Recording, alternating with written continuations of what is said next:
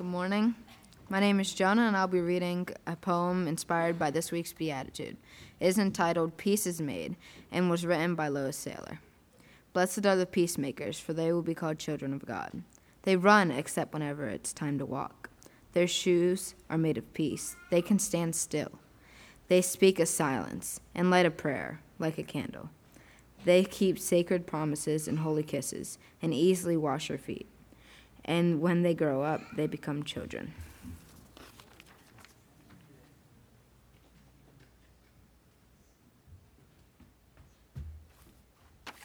Good morning, church. Always a joy and pleasure to be with you all. I think, there's a couple sprinkled in. I was going to say welcome again to the crew at Kenbrook. We're so glad to have you. Forgot to mention our first servers. I think Alicia, Levi, and Devontae are three of our young adults who will be serving at Kenbrook all summer. So just a reminder to you to not just pray for Kenbrook as a whole, but hopefully you get a chance to say hello to some of the crew that's back there and to pray for them all throughout the summer. I know personally my faith camp was a huge part of how I got here. This is a chance for kids to unplug and to be away and to focus on God for a week. And what a treasure that is, to be in an environment where for the entire week, the camp staff, us here at home praying, parents are all focused on them growing in God for that week. So please do be in prayer for the Kenbrook staff and the many youth and kids who will be impacted. This morning, we're going to continue our sermon series on the Beatitudes, promises of the kingdom. Again, we've been stressing that to understand these Beatitudes, we have to hold them as a whole. And to do that, we're going to be reading Matthew 5, 1 to 12. If you have your Bibles, please turn there with me. We also are going to have it up front. Again, for these Beatitudes, it's a composite picture, which means that they all fit together to tell us what it looks like to live and follow Jesus Christ. Each week, we've been looking at one verse, one bite at a time, and we've been challenged by Jesus' teaching, which means we need to come ready to learn, and that Jesus' call means that we need to submit to it and come ready to do it. However, this week, and specifically thinking of this Beatitude, I was reminded strongly by the Spirit about how with the Beatitudes, yes, Jesus wants us to stand before him. That's what the Beatitudes are challenging, because it brings you naked and full front in front of Jesus and saying, God, here I am, And it's a scary place to be sometimes. But again, they also tell us that we need God and we need each other. So it's okay to stand before God if he's already on your side. Amen? But the thing that hit me this week, though, is that Jesus in the Sermon on the Mount as a whole, and specifically in these Beatitudes, cares about right living. He cares about, your motives. He cares about your actions. He cares about whether or not you're following his example. For Jesus, it's not enough for you to say, I believe in you. It's, do you follow me? But Jesus also cares about right thinking, which means that he wants us to have his perspective on things. One of the greatest mistakes we make sometimes is to think that we can love better than God can love. We are the moral center of the universe. We care more than God cares. And we're very good at this, and we're very good at being Christians until somebody cuts off in line in the grocery store. Then it's just like everything's wrong with the world, right? Or until something goes wrong, or until something that just really irks us. But again, Jesus wants us increasingly to have his perspective on things, because he's the God who made us. He's the God who designed us. He's the God who fashioned us. He's the God who left heaven to take on our skin, to walk this earth. He knows everything we've been through. And because of that, he knows us so perfectly that he knows that if you don't have the right perspective, you're not going to live the right way. And if you don't have my perspective and trusting me as the moral center of the universe, you'll either be worshiping yourself or not worshiping me at all. So Jesus cares about having the right perspective. If you have your Bibles, turn with me to Matthew 5, or we'll also have it up front, starting at verse 1. Now when Jesus saw the crowds, he went up on a mountainside and sat down. The disciples came to him, and he began to teach them. He said, "Blessed are the poor in spirit, for theirs is the kingdom of heaven. Blessed are those who mourn, for they will be comforted. Blessed are the meek, for they will inherit the earth. Blessed are those who hunger and thirst for righteousness, for they will be filled. Blessed are the merciful, for they will be shown mercy.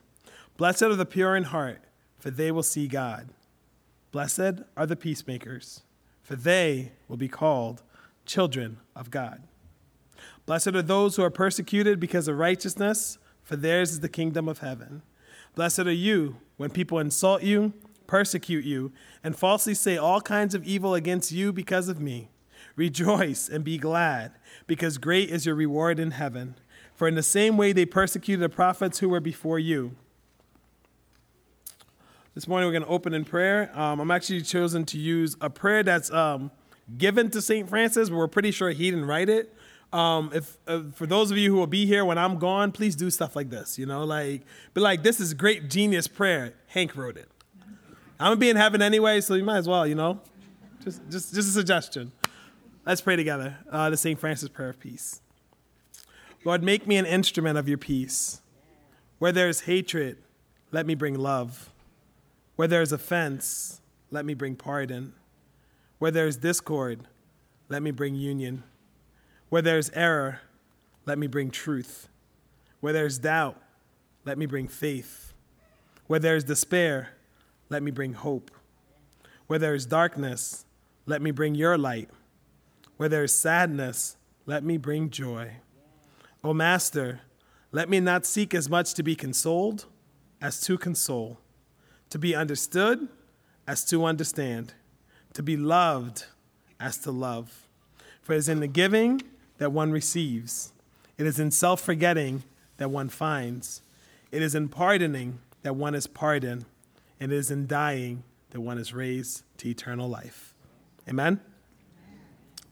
These Beatitudes, we've been talking about how they're a composite picture. And this week, I realized that, one of the things I was trying to do with these Beatitudes was kind of tie them in forcibly to the BIC core values. And it finally hit me on the second to last sermon that if the Beatitudes are a composite picture of life in the kingdom, the core values are a composite picture of what it means to be brethren in Christ. I love the BIC core values because for many of us in the Brethren in Christ Church, and this is not just Harrisburg, this is not just Philadelphia, this is not just Philadelphia, Pennsylvania, this is the world Brethren in Christ Church. These core values are what we've united around, and this is kind of what signify what we believe and who we are. And what I love about these core values is, I found out a couple months ago when I said this, that I said, a bunch of people we don't know got together, and at the end, Pastor Woody is like, I was one of those people. So Pastor Woody and a bunch of people we don't know got together, and they came up with these core values.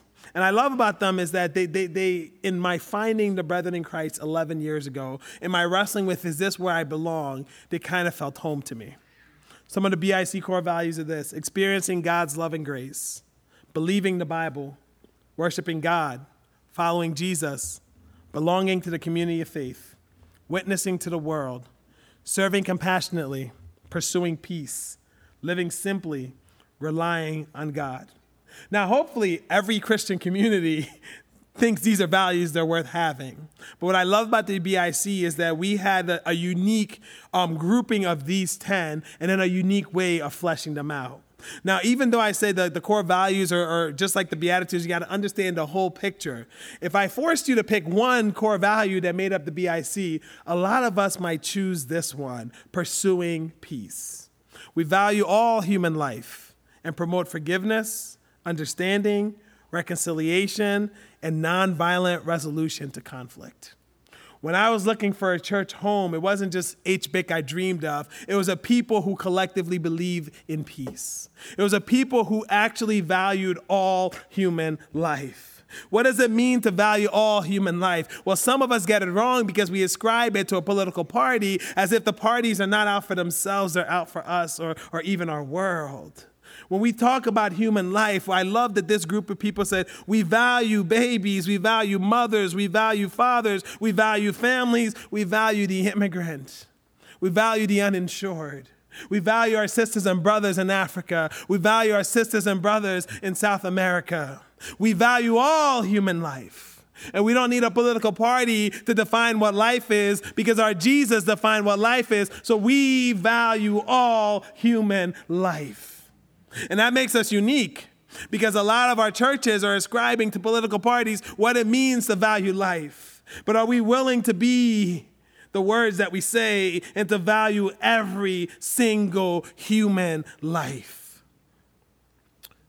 And this is a group of people who said we want to promote forgiveness. This doesn't just mean that we're called to forgive. This doesn't just mean that we're going to try to forgive, but that we are going to promote forgiveness as one of our greatest ideals. And it makes sense in light of these Beatitudes, because remember what Jesus says, give mercy because you have been given much mercy. It's not just enough for us to forgive, but we must consistently hold up forgiveness as the ideal or one of the ideals of the Christian life. We must be defined as people who forgive. People who show compassion, people who show mercy, people who look like Jesus Christ. And then reconciliation. What does reconciliation look like? In a country that's been divided by racial injustice, in a country that's been divided for 400 years, where we haven't ever looked at each other as truly brothers and sisters, in a country that would dare call itself Christian, but has looked nothing like Jesus Christ for 400 years. Are we willing to value reconciliation? Are we willing to truly, for the first time in our history, say we are brothers and sisters in Christ? We are one together. When you hurt, I hurt. When you're broken, I'm broken. When you're oppressed, we're all oppressed. As Ella Baker famously said, and Fannie Lou Hamer famously said too, we ain't free till we're all free.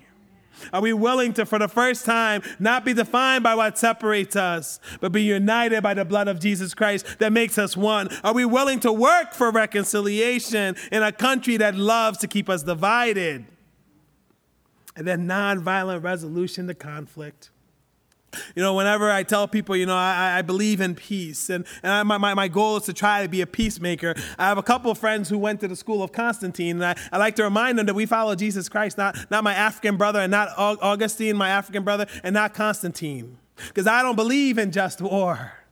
I believe that war is never good. I believe that war kills people. I believe that war is not what we're called to do and be. I believe that God wants us to be peacemakers. I think God takes that very seriously when he says, love your enemies. I don't think this is something God wants us to wrestle with. I think it's something God wants us to walk in. But whenever I say that, people say, what would happen if they put a gun to your wife's head? And I say, well, my wife's, they've kind of been thinking about this for about a couple hundred years, So if they put a gun to my wife's head, you know what she'll say to me? She'll say, well, I'll see you in heaven, and let's pray for your counseling, because you're going to be needing it, and I'm going to be in heaven with Jesus. What does it mean to be a peacemaker? God, I think, wants us all to get there. But I also think God understands we all might not be there. So what God wants us to do, and I think this morning what we need to hear is it's a process to getting there. And even if you're not there, we don't have to start at the extreme example. We can start where we are. Because peacemakers are making peace, not just in the extreme examples, but in every single day. In every single way, in every single relationship. I can't worry about someone putting a gun to my wife's head if me and my brother aren't speaking. I can't worry about whether or not I believe in war if I'm warring with my boss. I can't say I follow Jesus and Jesus is the God of peace if everyone who looks at me and looks at my life and says, I don't see any of this peace you're talking about.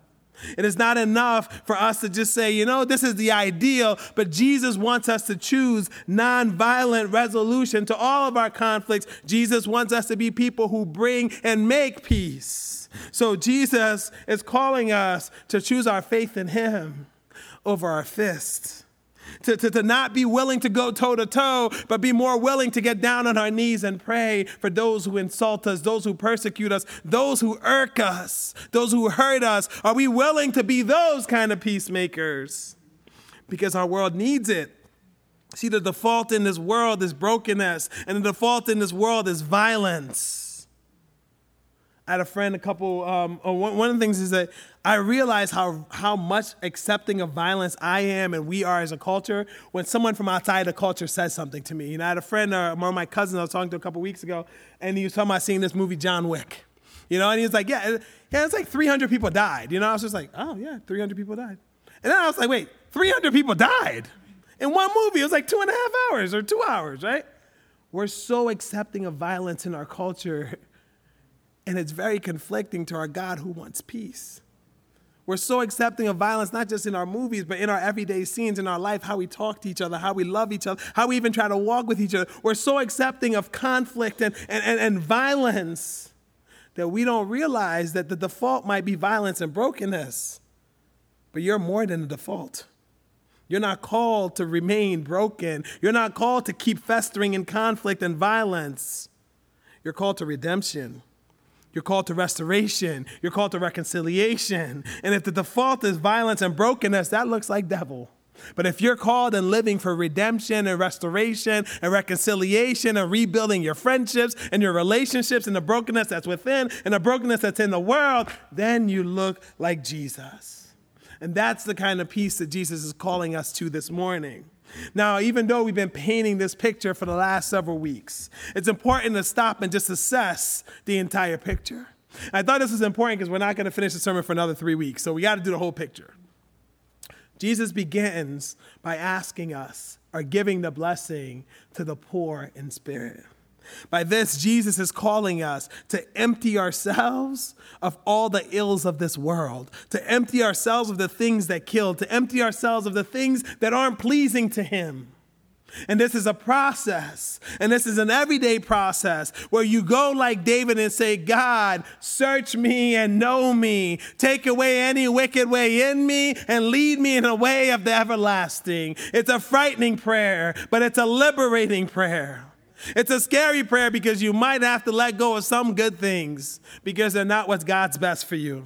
It's a frightening prayer because you might have to answer before God and say, here's where my brokenness lies.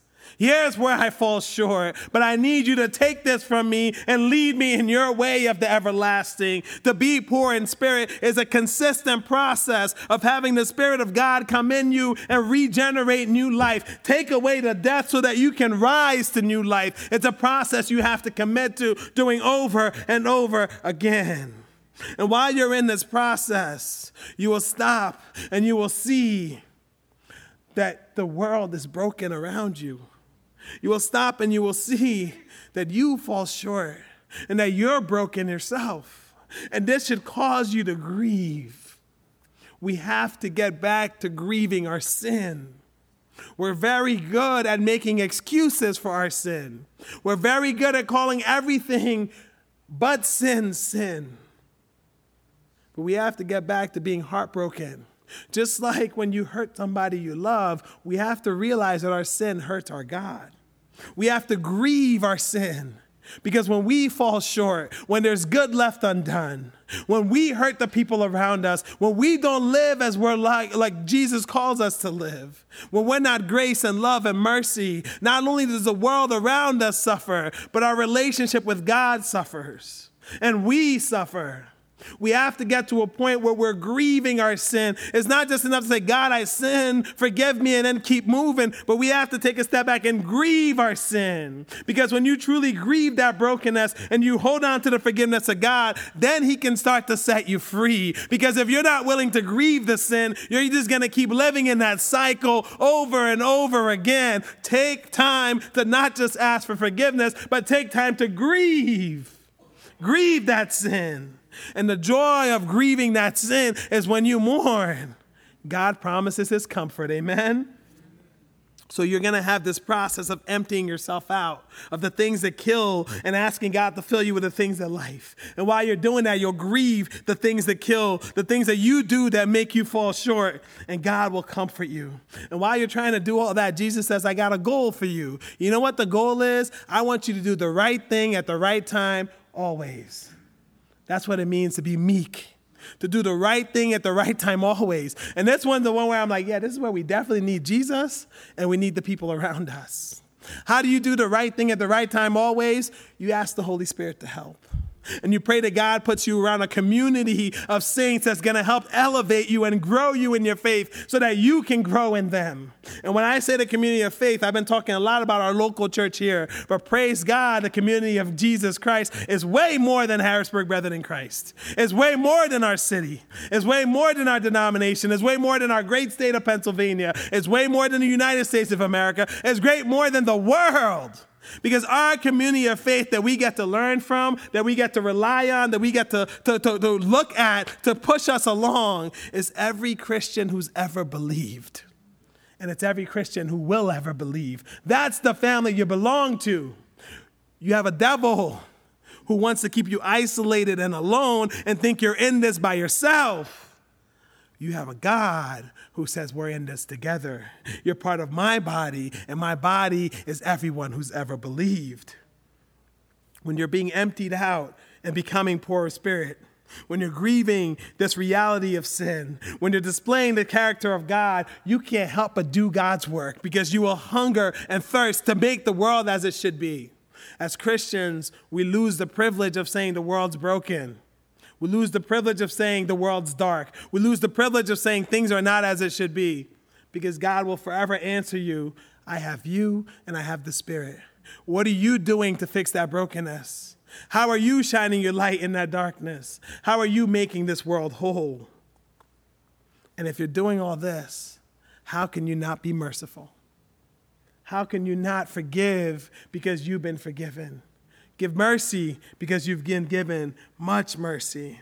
So if we're willing to go through the process of emptying ourselves out to be filled by God, if we're willing to grieve our sin and the reality that this world is broken, if we're willing to try to live and love like Jesus lived and loved, if we're hungering and thirsting to do God's work, and if we're merciful and having the perspective that God has greatly forgiven us, how can we not forgive? It'll get to this point where we have to finally stop and breathe and ask the simple question, Lord, am I right before you?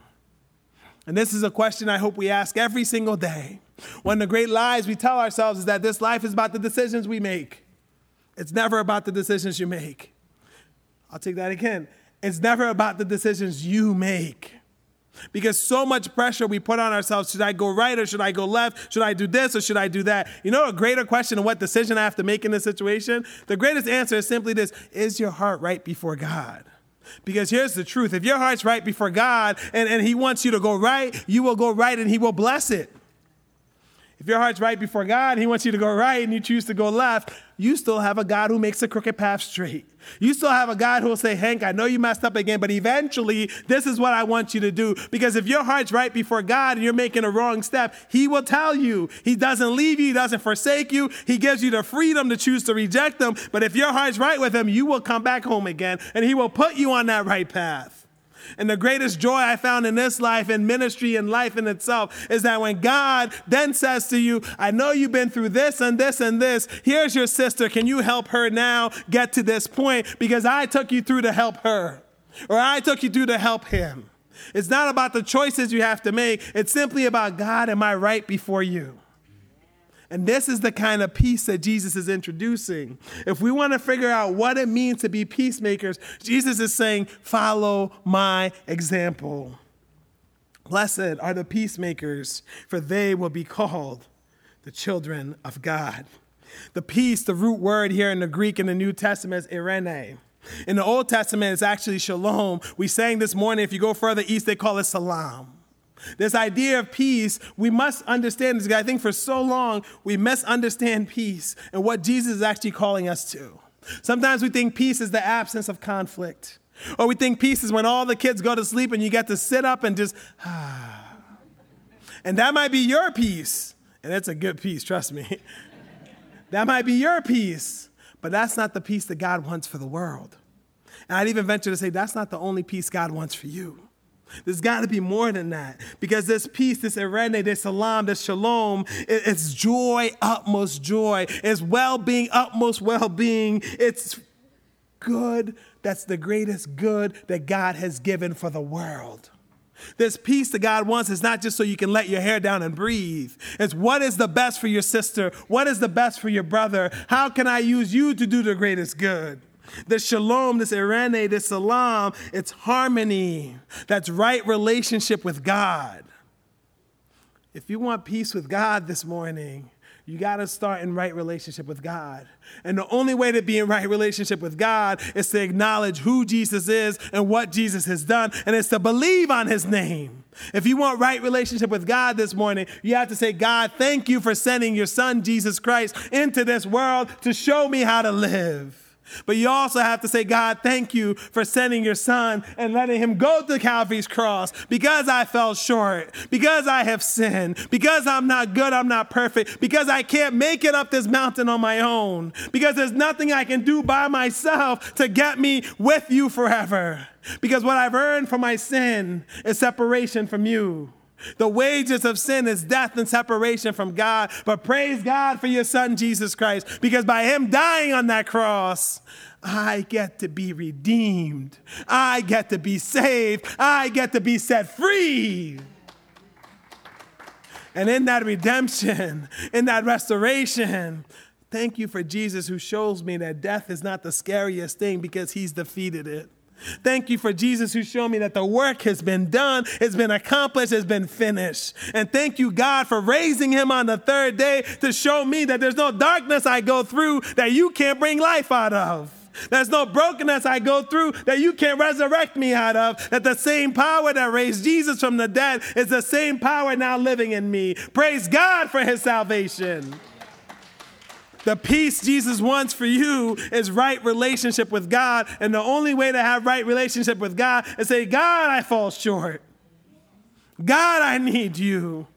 God, forgive me of my sins. God, cleanse me of all unrighteousness. God, take every wicked way that's within me and let it go and forgive me and lead me in the way of Jesus Christ. Lead me in the way of the everlasting. If you want peace as Jesus promises and as Jesus blesses this morning, you have to have right relationship with God.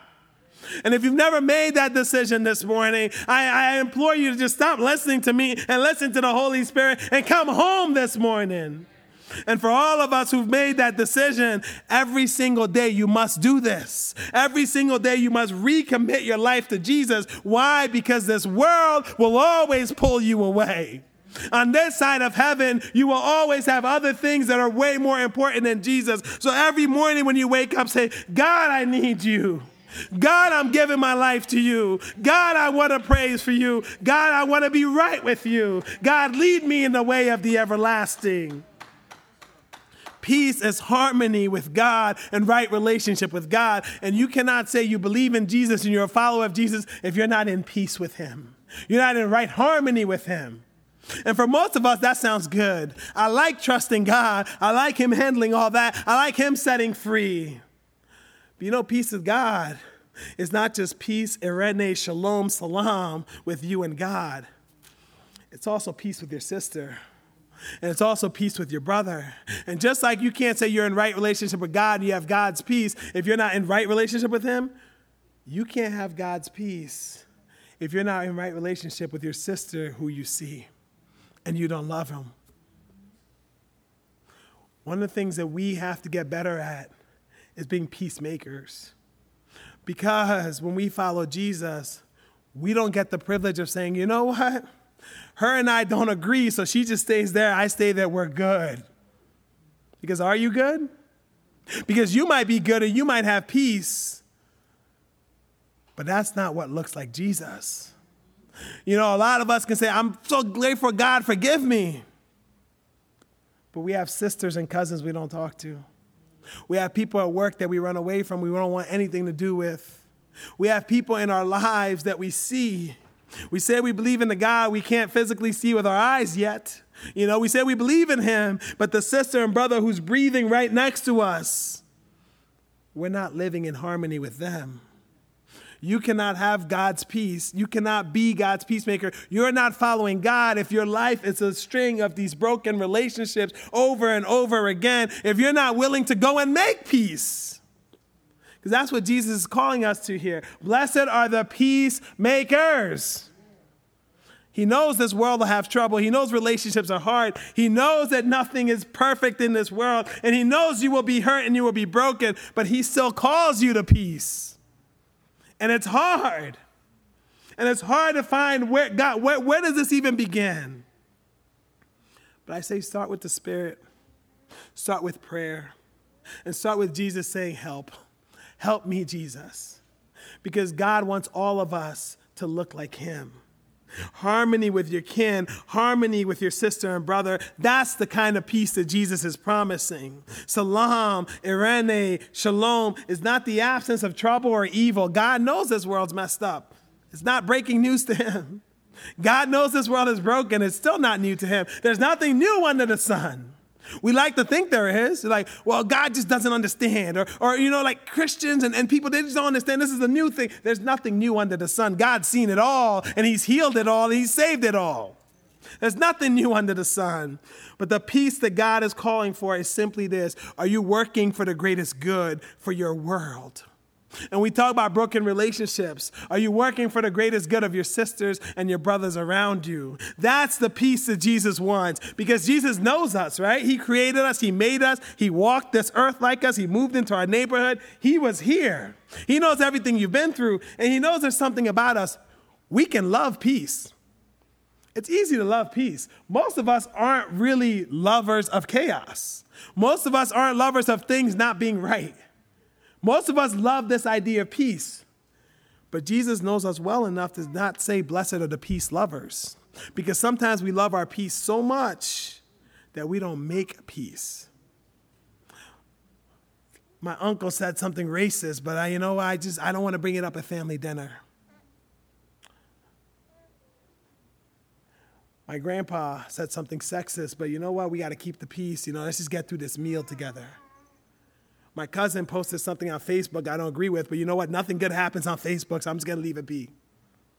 My coworker is consistently mistreating the sisters and brothers in my work, but he's the manager and supervisor, and I'm just trying to get this promotion. You can love peace and not honor God. The peace that Jesus is talking about is what John Lewis and Martin Luther King called good trouble. My whole life, I thought they invented this. I'm like, oh yeah, you know what? Good trouble. The idea that when something is unjust, God calls us to fight it. And I wish I was smart enough to actually go back to my Bible and realize that the people of God always make good trouble. Aren't you glad this morning that Moses made a little good trouble? Aren't you glad this morning that Rahab made a little good trouble?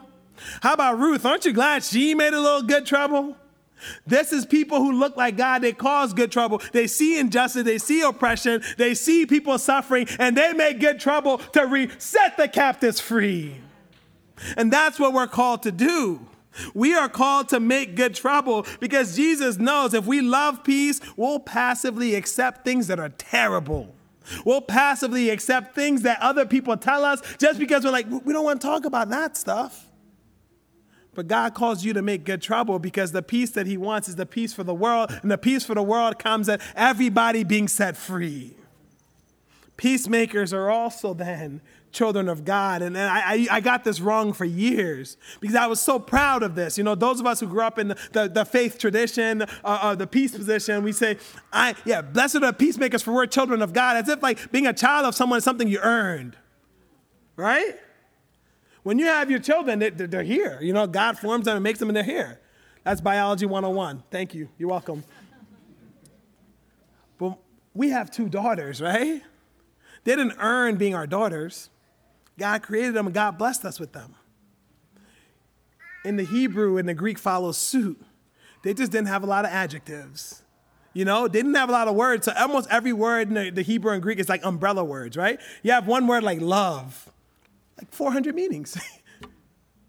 So what they did to describe what people who look like God is to call them children. And this is why it's important. So for example, if you see, one of my daughters doing something good, you look at them, you're like, that's definitely Shell's daughter, But when you come on a Wednesday, you see them running around and jumping over the chair, like, that's definitely Hank's, You're using their relationship with me to describe them. That's the same thing that Jesus is doing here. Because here's the truth. You do not earn being a child of God.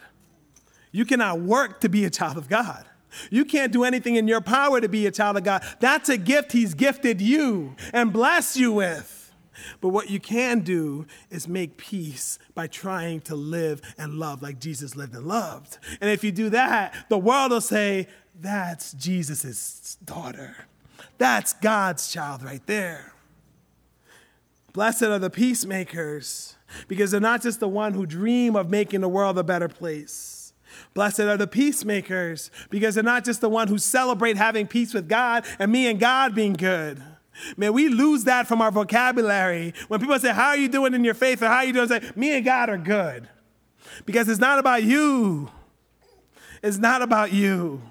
For God so loved the world. Yes, you have peace with God, but do you have peace with your brother and sister? Do you have peace with the people in your life? Do you have peace with the people you work with? Do you have broken relationships or restored relationships? How are you and your sister doing? How are you and your brother doing? That's what it means to follow God.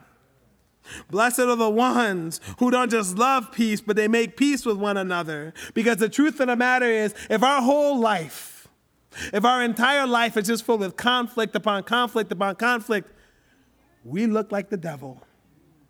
But if your life is filled with restoration and redemption and reconciliation, you get to look like your Father. Amen? We're going to have communion this morning. There's just two things I want you to hold on to this morning. The first one is when we talk about what it means to be a peacemaker, God wants you to have the right perspective. God is love. God is mercy. God is grace. God is compassion. God is peace. Jesus himself came to make peace with us and God. How dare we not make peace with one another? That's the perspective to hold on to.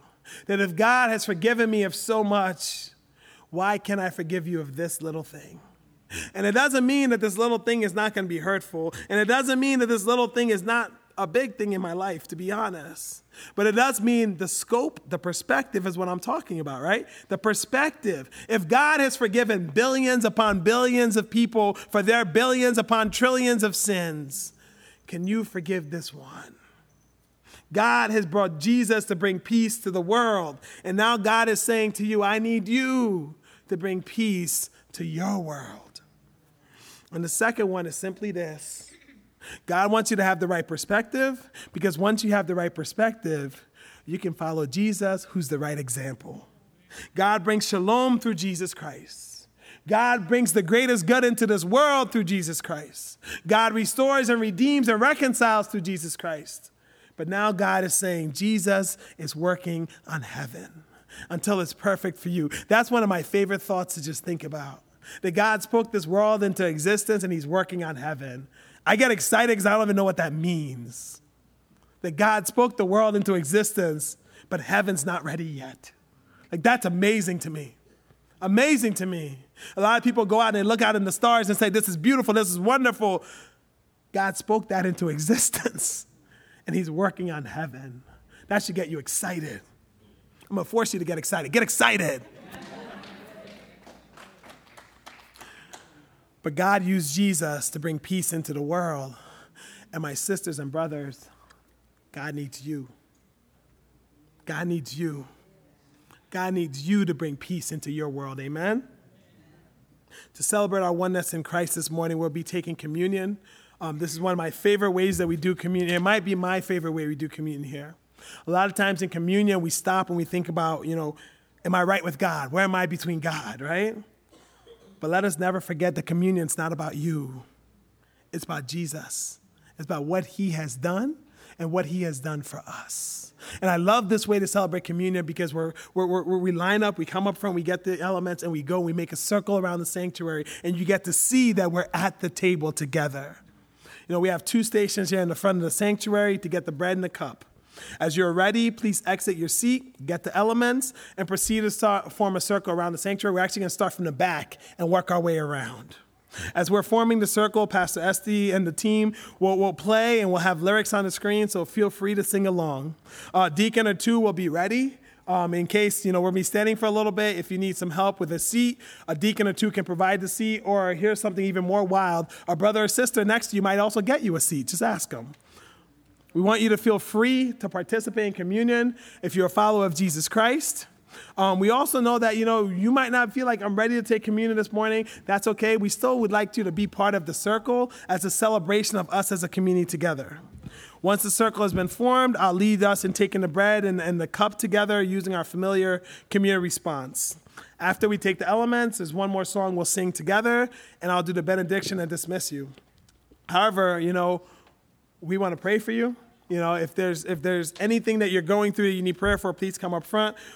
Intercessors will be up front with some of the pastors to pray for you. Or if there's a way for you to respond to this message, maybe you have something or someone that you're just like, God, I need help on this. It's okay to need help. And it's okay to come before God. And you might be praying on your own and God's hearing you. But I know for me, I don't put this on you, but for me, when I hear somebody else praying for me, I feel like I'm part of something bigger than myself. And I feel like God hears us better, maybe.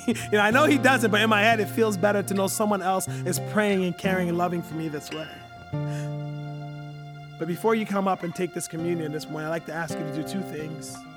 Take time to get right before God. And all it is saying, God, here's what I need. Here's why I fell short. I need you to please forgive me, God. I want to be right with you. But I also want you to take time to think through, is there one person in your life right now that you're just not right with? That you're suffering brokenness of relationship with? And I want you to take time to ask for forgiveness for you. Even if they hurt you, ask for forgiveness for you. And I want you to pray for them. And when you're ready, I'd like to invite you to come up and let's go to the table together. Amen?